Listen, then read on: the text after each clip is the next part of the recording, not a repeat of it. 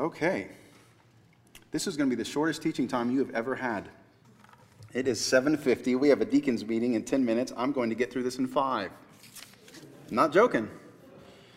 I came prepared tonight to speak for 5 minutes or for 20 or for whatever I had. But I didn't want to wait. So we're in Revelation 20. I'm not going to even read it, but I'm going to reference it. So look there with me. There are 4 scenes in Revelation 20.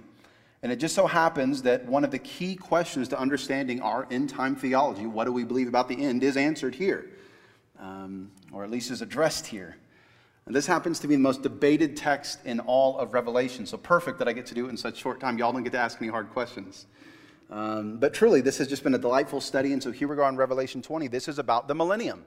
If you look up there at the beginning, the 1,000 years, the millennial reign is probably some title in your English edition. And there are 4 scenes, verses 1 through 3, Satan is bound. Satan is taken by an angel at the direction of God's word. He is thrown into a pit, and he is bound in that pit for 1,000 years, the text says. Now you know that already there's a lot of symbolism in here, in the book of Revelation as a whole, in this type of literature. I take that 1,000 years to be a symbolic period, but a literal period, but a symbolic time period, 1,000 representing a very long time, perhaps more than 1,000 years. But in this 1,000 years, Jesus reigns on earth in flesh, in person. The devil is locked away, and he reigns in righteousness, in justice, without the adversary doing what he has done throughout the ages. That's scene 1. Scene 2, there's the millennial reign itself, verses 4 through 6. There is this delegated authority given to some who will judge. The ones that are appointed to judge are either perhaps the martyrs or perhaps speaking, and I think more likely speaking of believers as a whole. And so these believers, we get hints of this throughout the New Testament and the Old Testament, in the book of Daniel. It's the same group that we saw back in chapter 13, those who refuse to worship the beast and his image. And so they reign with Christ. There are some that are judging, and then they will be reigning with Christ throughout the millennium. And we see this in verse 5, that not all have been raised at this point in this 1,000-year reign after the coming of Christ. Christ has come. We already saw that back in chapter 19. I should remind you of that. So Christ is here on earth in flesh, ruling. The unbelievers that have died are still in the grave. They have not been raised, and they will not be raised until the end of the millennium.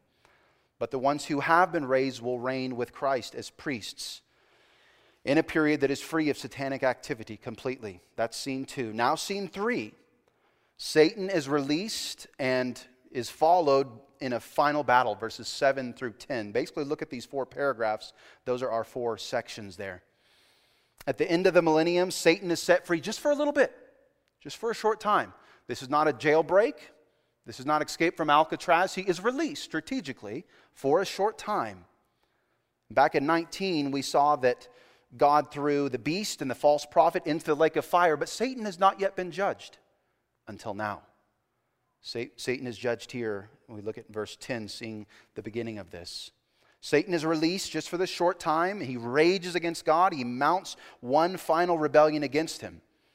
And what's interesting is without hesitation, the earth dwellers, the unbelievers who have still been on earth throughout this millennial reign, and believers reigning, some unbelievers there, Christ King on the earth, they go and they link right back up with the adversary as he's released.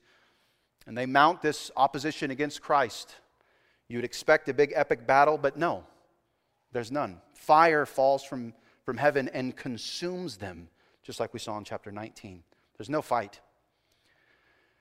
We might ask why God allows Satan to bring his forces. Why is he released? Why this whole thing? Well, in the very, very short time that we have, I think part of it demonstrates just how depraved are the enemies of God. That even after a millennium, they are still raging against God and will ultimately seek to unthrone him. As foolishly as that is, sin always blinds us and makes us do foolish things. It's hard to depict something more foolish.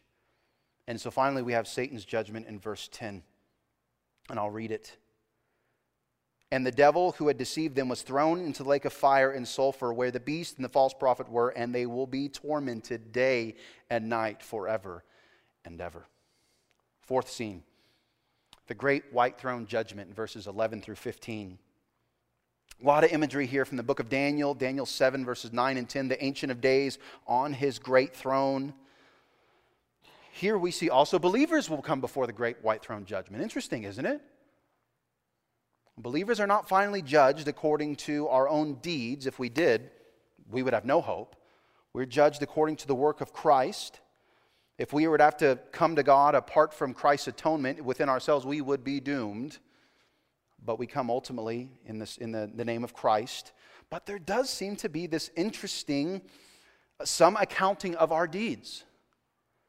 Rewards are given for good works, but there still seems to be some recognition of what we have done throughout our life, even if finally the verdict is given in the name of Christ for those who have been atoned for through the blood of the Lamb. Church, there's no greater news that I could share with you than this, that our King is coming again. I just zoomed through this, but that's the point at the end of the day. Our King is coming again. The adversary's time is running short, and he knows it. And so as we close, God promised that he would fill the earth with his glory. He's done that throughout the Old Testament, Numbers chapter 14, 21, Habakkuk 2:14, and elsewhere, that God would fill the earth with his glory. And God's people could say, when? When? With all the stuff going on in Afghanistan, with all the flooding and the hurricanes, the earthquake, the wildfire. When, God? When? Here's when. The time when Christ will come in person and reign from the earth for a millennium. And so as we read verse 20, or chapter 20 of Revelation, we see the fulfillment of these declarations. And so there you have it. 2 more chapters in the book of Revelation, chapter 21 and chapter 20. You can just flip there and look. So God willing, this will be 2 more weeks that we'll do this. Not next week. We'll have Chris Seeger will be in here with you next week teaching. But we will finish up Revelation. I've got some other interesting things that we'll be doing together. I would encourage you, though, and by all means, by the way, I will send you these notes. There's a whole lot that I didn't say. I'd be glad to send them to you, and you're welcome to look at them. And I encourage you to read it, just that word, that our King is coming again when he will make all things right.